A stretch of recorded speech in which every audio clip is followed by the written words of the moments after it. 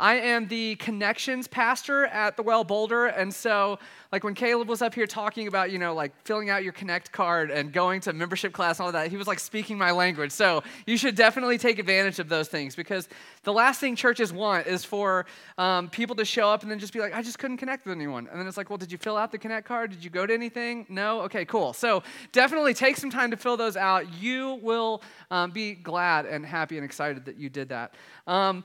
Pastor Caleb told me before I came here, I asked him, is there anything specific that I should preach on? Are you in a series or anything like that? And he said, we're kind of in between series, so you preach what you want. And so I'm excited to do that this morning. Today we're gonna go through 42 chapters of the Bible. 42 chapters. I'm not joking, all right? We're gonna breeze through them. We'll move pretty fast, I promise. But I want to start out with a story. In 1968, a 14-year-old boy walked up to his Lutheran pastor with the latest issue of Life magazine. And on the cover of that Life magazine were two starving children from Nigeria. And he walks up to his pastor and he says this. He says, if I raise my finger right now, will God know which finger I'm going to raise before I even raise it? And the pastor says, well, of course, God knows everything. Of course God would know that.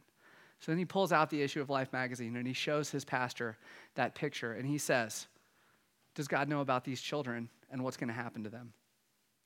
And the pastor said, well, God knows all things, so of course God knows that.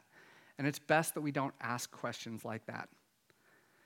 That little boy put the magazine down. He walked out of church that morning determined that he would never go to church again, and he wanted nothing to do with the Christian God.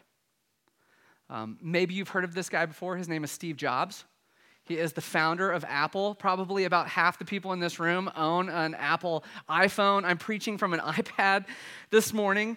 But this is a story that as someone who deals primarily with Gen Z, this is a story that I hear more and more frequently recently.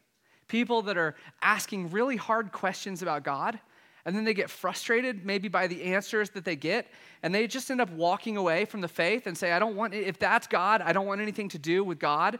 There are whole movements around this. And so when I was given the opportunity to talk about whatever I wanted to talk about this morning, this is something I just feel like is so pressing that we just dive into and talk about a little bit this morning. If you follow Christian music, I grew up in church, and so I was really into Christian music. I was a youth pastor in Virginia, the East Coast. Everybody listens to screamo music, and which is basically very emotional music with a lot of screaming in it. And so that was very popular in the church I was in, and so all of the teens listened to it. And I've watched as I've followed some of these bands that I don't listen to too much unless I'm angry these days. But I've watched some of these bands, so many of these bands where people have said, I started asking really hard questions about God, and I didn't get the answers that I wanted, and then they just start walking away from the church. And it's just disappointing to see these people that so many people have looked up to for years, just walking away from church. And in my world, being in a college town, I hear this journey all the time of college students. And so maybe you've heard of the term deconstruction. Maybe you've heard the term ex-evangelical. This is if you want to know what that's all about, you can just search the hashtag on Twitter or Instagram, TikTok. I mean, people talk about this all the time. Yeah, there's not a bat flying around this morning. It's just a wasp, a very annoying tiny wasp right in front of the light. But honestly, it can feel a bit intense right now when we start talking about good and evil and where is God in the middle of this.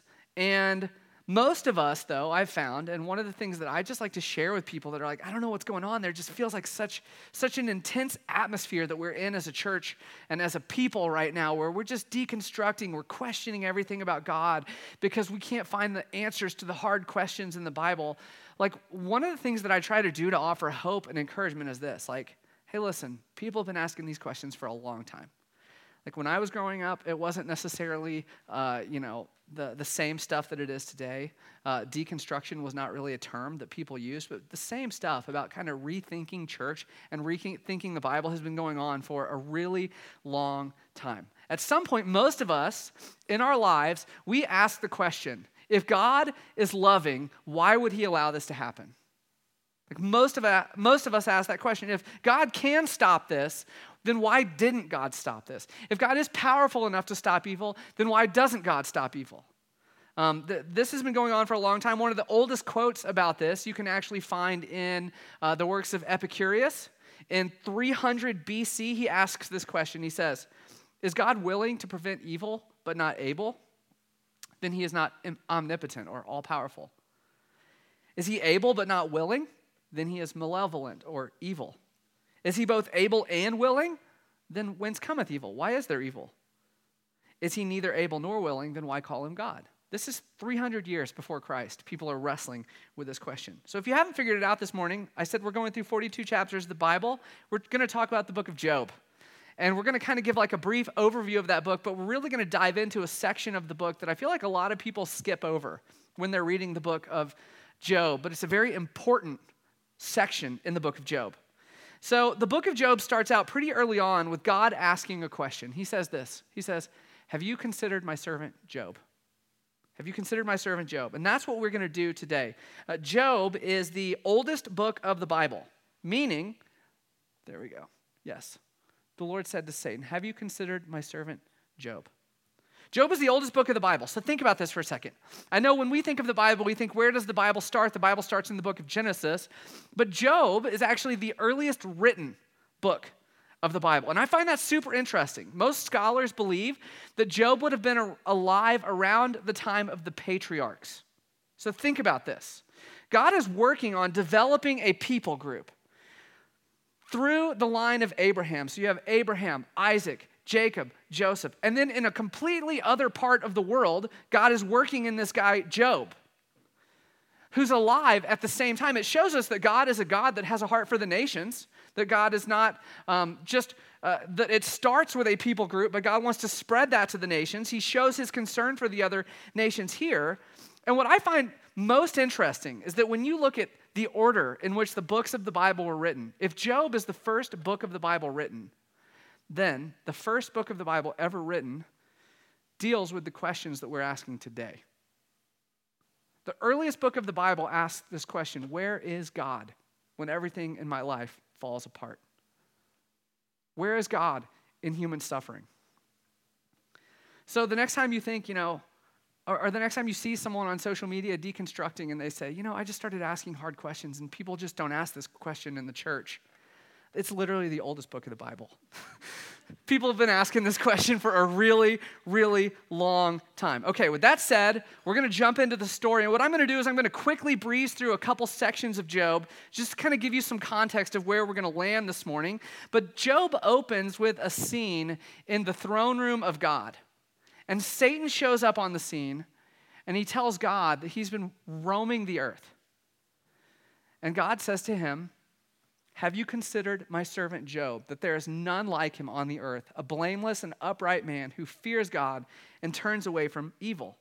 And what Satan does is he tells God, he says, listen, the only reason Job serves you, and the only reason he is this way is because of how blessed he is. But the minute you remove the blessing from him, just watch as he turns his back on you. This is kind of the argument that's going on in heaven. And so God says, okay, let's see.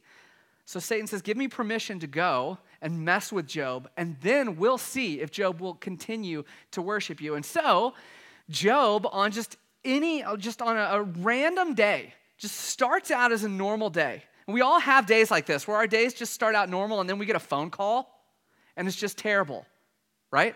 Terrible news. This is what happens to Job. When you read this story, someone comes up and tells him, hey, there was a fire and it burned all of your lives, or all of your livelihood, all of your crops. Oh, and then as one servant is telling this, someone else comes in and says, oh, and all of your livestock are dead. And then someone else comes in and says, hey, not only is your livestock dead, but your family is dead. Your children are dead. And then shortly thereafter, Job loses his health. And he's covered in skin disease.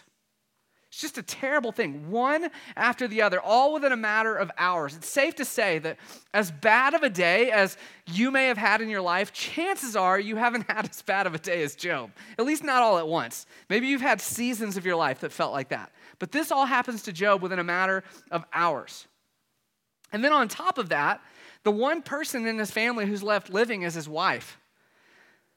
So, at least I've got her, and she can comfort me and console me, and we can be in this together. And his wife's like, you should just curse God and die. Thanks for the encouragement, hon. I appreciate this. Like, that's what he's got. Then his friends come to him, and they start giving the worst advice ever. Job, have you considered that God's doing this to you as punishment? It's just not what anybody wants to hear when their life is falling apart. That's what his friends start telling him. They leave, and then Job is left alone in his thoughts, and he's left alone in his feelings, and he starts doing what most of us would do in this situation. And what many of us have done at some point in our lives, he starts calling out God, calling him into the courtroom, telling him, you've not treated me fairly. This is terrible. How can you be good and loving and operate like this in my life? Job chapter 30, verse 20 says this. He says, I cry to you for help, and you do not answer me. I stand, and you only look at me. You have turned cruel to me with the might of your hand. You persecute me.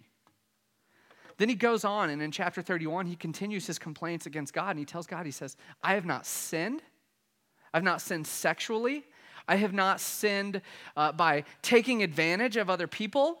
I'm an upright person. I'm a good person. Why are you treating me this way? And then in Job chapter 31, he asks what I would consider the key question of Job.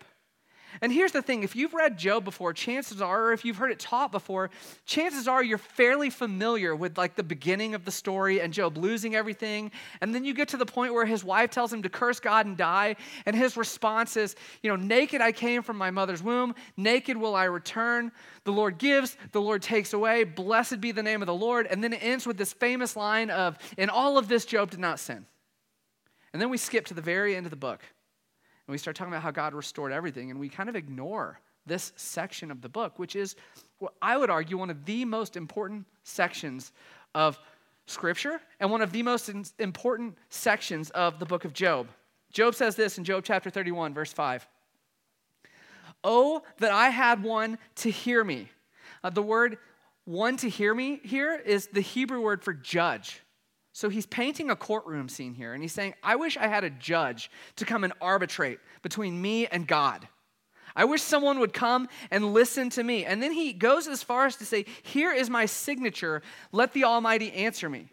This is, in the ancient Near East, how you would sue somebody. This is how you would bring someone to court. You would sign a paper and say, I need a judge to hear my case. And so Job is making a case against God here and saying, God needs to show up and answer for himself. God needs to sit before a judge and be judged on his behavior. He says this, he says, oh, that I had the indictment written by my adversary. And so what Job is doing is he's telling God here, he's saying, you've been unfair, and I wish I could take you to court over it. How many of us have felt that way at some point in our lives?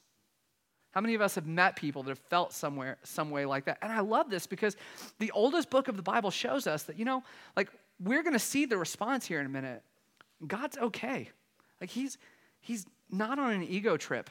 And when Job comes to him and tells him, I feel like I've been treated unfairly, like God is not self-conscious. He's not worried about Job's doubts. And I love that. As a matter of fact, if you read the book of Psalms is filled with the doubts of David and all of his struggles and the things that he's wrestling with. God is not self-conscious. He's not worried about it. And these are questions that I think many of us, we feel afraid to ask. These are questions that I think many of us, we feel afraid to tell other people that we're wrestling with because we're afraid of how people will perceive us if we have doubts about the goodness of God, if we have worries. But listen, I'm here to tell you this morning that Job is going to show us that God can handle our fears. God can handle our worries. God can handle our doubts. And so what Job does for the next several chapters is he's going to lay out all of his anger and frustration at God. And then in Job chapter 38, God is going to show up on the scene. And the way this goes down is really interesting because Job has painted this whole courtroom scene and said, I want God to show up and answer for himself. And then to his surprise, God does. God shows up, and he doesn't bring a lawyer with him to defend himself in the courtroom. He actually shows up as the defense attorney, and it's like, I'd like to cross-examine the witness. And he starts cross-examining Job, and he's like, you've been asking me a lot of questions, Job. It's my turn. Let me ask you some questions. Look at Job chapter 38, verses 1 through 12 is where we're going to be. It says, "Then the Lord answered Job out of the whirlwind and said, 'Who is this that darkens counsel by words without knowledge? Dress for action like a man. I will question you, and you make it known to me.'" Can you imagine how terrifying this must have been for Job? You're just sitting there pouring out all of your complaints before God, and then a whirlwind shows up, and in it, the voice of God says, "My turn. You've been asking me a lot of questions. Who is this guy? Who is this guy who's sitting here asking questions of me? Let me ask you some questions myself." And then God starts asking the questions, and these are the type of questions that God asks. Hold on, we're still here. Okay. He says this. He says, "Where were you when I laid the foundations of the earth? Tell me if you have understanding. Who determines its measurements? Surely you know. Or who stretched the line upon it? On what were its bases sunk? Or who laid its cornerstone when the morning stars sang together and all the sons of God shouted for joy? Or who shut in the sea with doors when it burst out from the womb, when I made clouds its garment and thick darkness its swaddling band, and prescribed limits for it, and set bars and doors, and said, 'Thus far shall you come, and no further, and here shall your proud waves be stayed.'" In other words, he says, "Hey, Job, remind me again where you were when I made the laws of nature. Remind me where you were when I created the earth." He says, "Have you commanded the morning since your days began and caused the dawn to know its place?"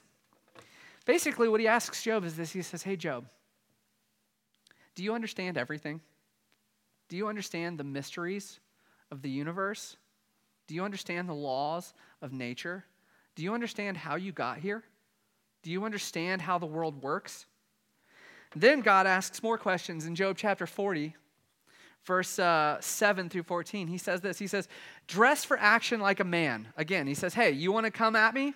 Man to man, let's go. Dress for action like a man. I will question you and you make it known to me. Will you even put me in the wrong? Will you condemn me that you may be in the right? Have you an arm like God? Can you thunder with a voice like his? Adorn yourself with majesty and dignity. Clothe yourself with glory and splendor. Pour out the overflowings of your anger and look on everyone who is proud and abase him. Look on everyone who is proud and bring him low and tread down the wicked where they stand. Hide them all in the dust together.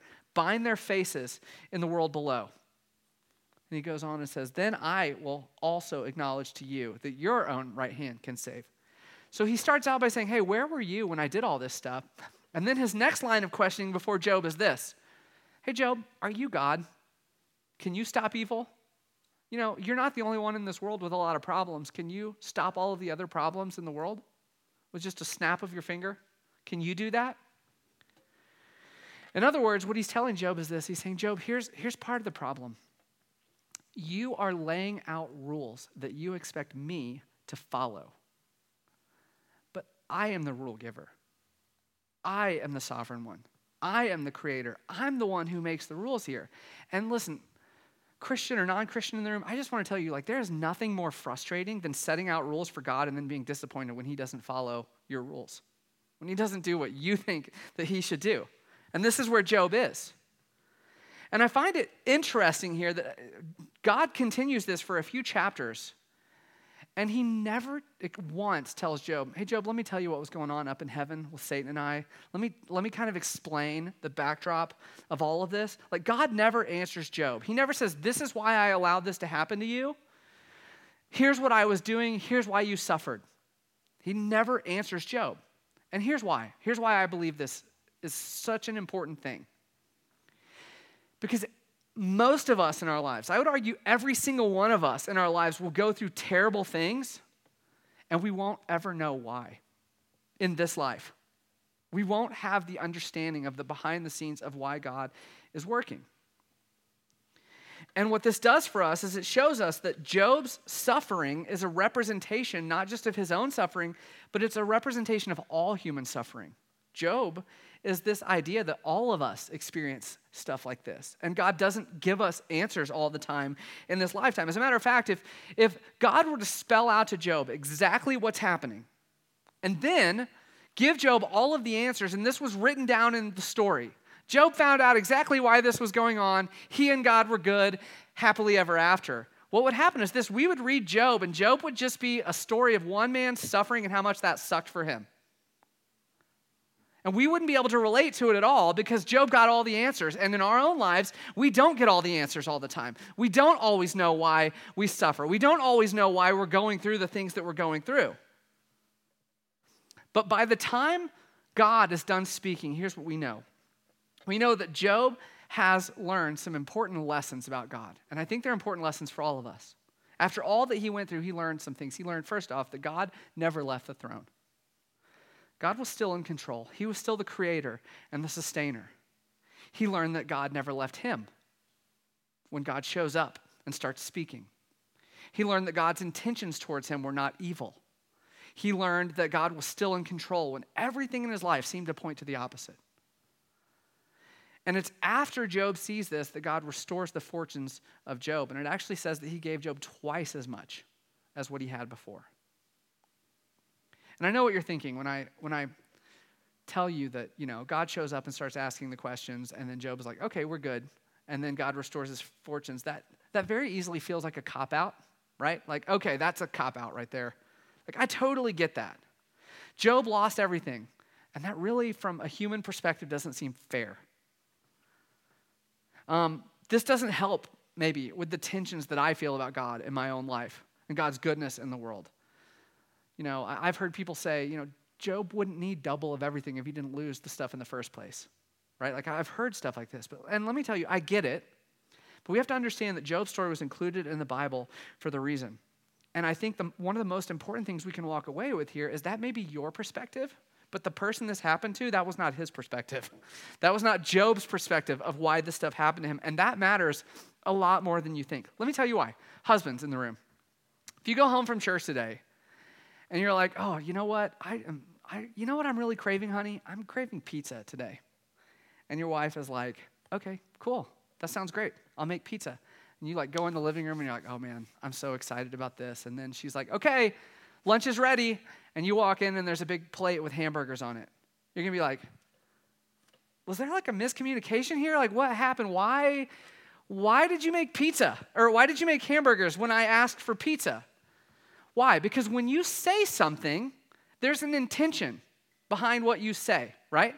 And what happens in kind of this age of deconstruction is we want to take the Bible and we want to look at it and we want to take out all authorial intent and we want to just make the story about us. We want to make the story about what we think about this situation, about what we think should have happened in this situation, and we just kind of get rid of the intention for why it was written. But that doesn't work in the real world. Words do mean something. And in the deconstruction movement, when we try to take words' meaning away from it, we end up losing the intent and we lose the importance of why this was written. And so we can't just say okay, well, that's not good enough for me. Because the authorial intent here is to say, hey, listen, God gives us what we need. He gives us the answers. And here's the deal. What Job doesn't ever do here is doesn't say, God, that wasn't good enough. God, you didn't give me the answers that I needed. What he's actually learning here is something that I think is really important, and that's this. He's learning that there are things that are more important than theological and intellectual reasons for suffering. There are things more important than that. Faith. Faith in God and his goodness is more important.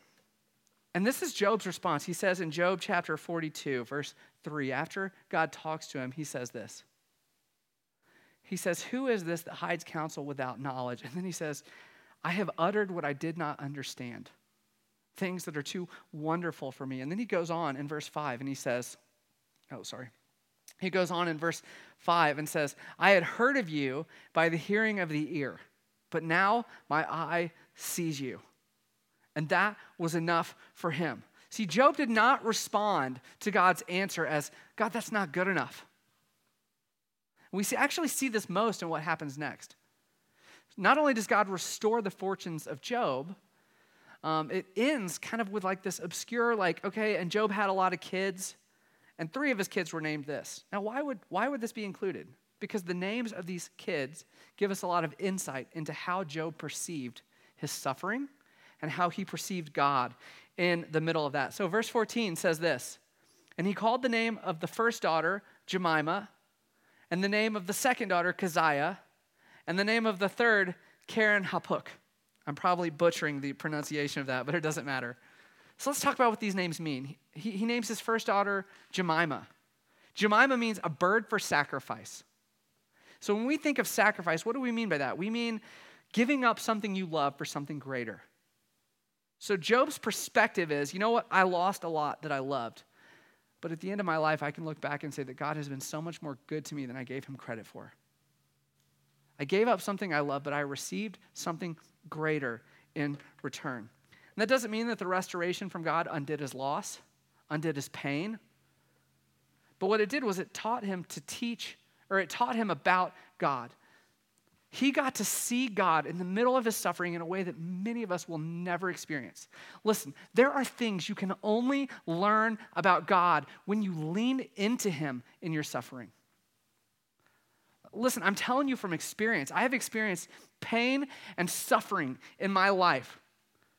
I've experienced times of complete silence from God where I'm like, what are you doing? Where are you in my life? I need nothing more than to hear from you. And I've been met with silence. And it's actually in those moments that I look back. It's like, no, God was right there. God was with me. And I had an intimacy with God like I have not experienced in my life prior to that.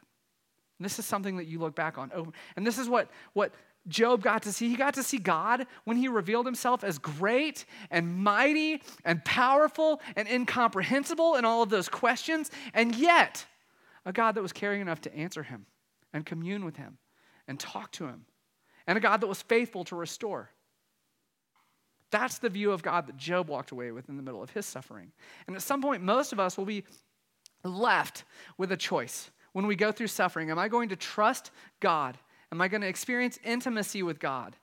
Am I going to lean into the God who's willing to answer, the God who's willing to commune with me, or am I going to walk away? Because it would have been just as easy for Job to make that decision, and that's not what he did. And because of that, he got to see God as a God that steps into his circumstances. He names his second daughter Keziah, which means polished and refined.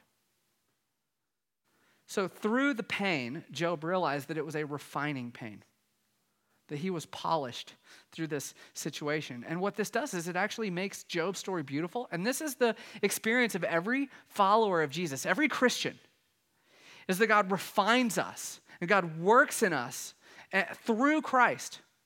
See, struggle is painful and struggle is real, and hardships are ultimately, though, what make us who we are.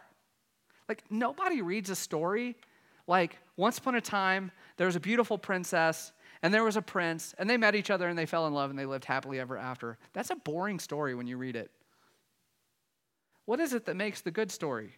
It's all of the struggles before the happily ever after, and the things that they overcame. And this is, the reason these stories are so powerful is because they are the story of humanity.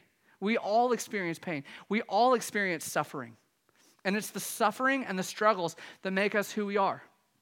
And I find it super interesting that when you actually talk to like psychologists and people that study humanity, one of the things that is a pretty common school of thought is that it's actually your pain in childhood that gives you your personality. Like the things that make you who you are, a lot of that is your response to pain, your response to trauma, your response to some of the negative things that you experienced as a kid that make you who you are today.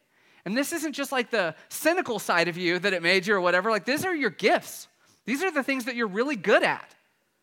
For those of you that are like entrepreneurs and you're incredible at starting things, like a lot of that can be traced back to hardships that you experienced as a child. If you look at these stories of these people that came from nothing, and then all of a sudden they're some of the most influential people on the planet later, or basketball stars or sports stars, like a lot of times you see this struggle when they were a child, and you see this pain that they experienced, and then all of a sudden that is a motivator for them and the person that they became. This is what psychologists say is true of like all of us.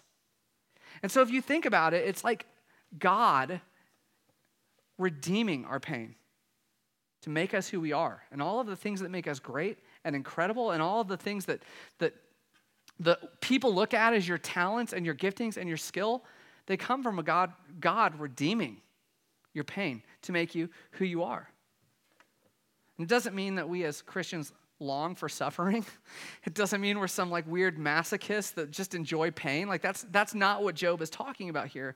What it is this understanding that our pain and our suffering is a refining process in our lives. And that's one of the things that Job is expressing here in the naming of his children, of what he learned in this process. And then his final daughter, he names Karen Hapak. The beautifier is what that means. The beautifier. This is Job's way of saying that God has taken my mess, God has taken my suffering, and he has turned it into something beautiful. And it's important to see what God did. God restored the fortunes of Job, but he didn't just restore it, he doubled it. Why is that important? Well, because in those days, it was a tradition in the ancient Near East, if you were wronged by someone, you would restore double what was taken from them. So what God is actually doing here is he's actually honoring Job by giving him double. Now, God is not the one that wronged Job. Satan is the one who went in and destroyed Job's life. But what God is doing is he's actually acknowledging the pain and the suffering that Job went through. And he's restoring double. And he's saying, I understand that what you went through was unfair. I understand that what you went through was hard. Like, I get it. And I know we all have, and what he's basically saying is this situation in your life that you endured, I'm not even going to waste that. I'm going to restore it, and I'm going to restore double. And I know that all of us have points in our lives where we feel like maybe some of the stuff in our lives feels unfair, which honestly, like from a theological perspective, if you understand sin, really nothing's unfair. But the fact that we have grace in the middle of that is pretty amazing. But we have moments where we feel like my faith in God was wasted. Like this period of my life felt like a very wasted period. This suffering in my life felt very wasted. Where it seems like maybe God is out of control, where it feels like maybe God is nowhere to be found, or maybe God is not good if he is in control.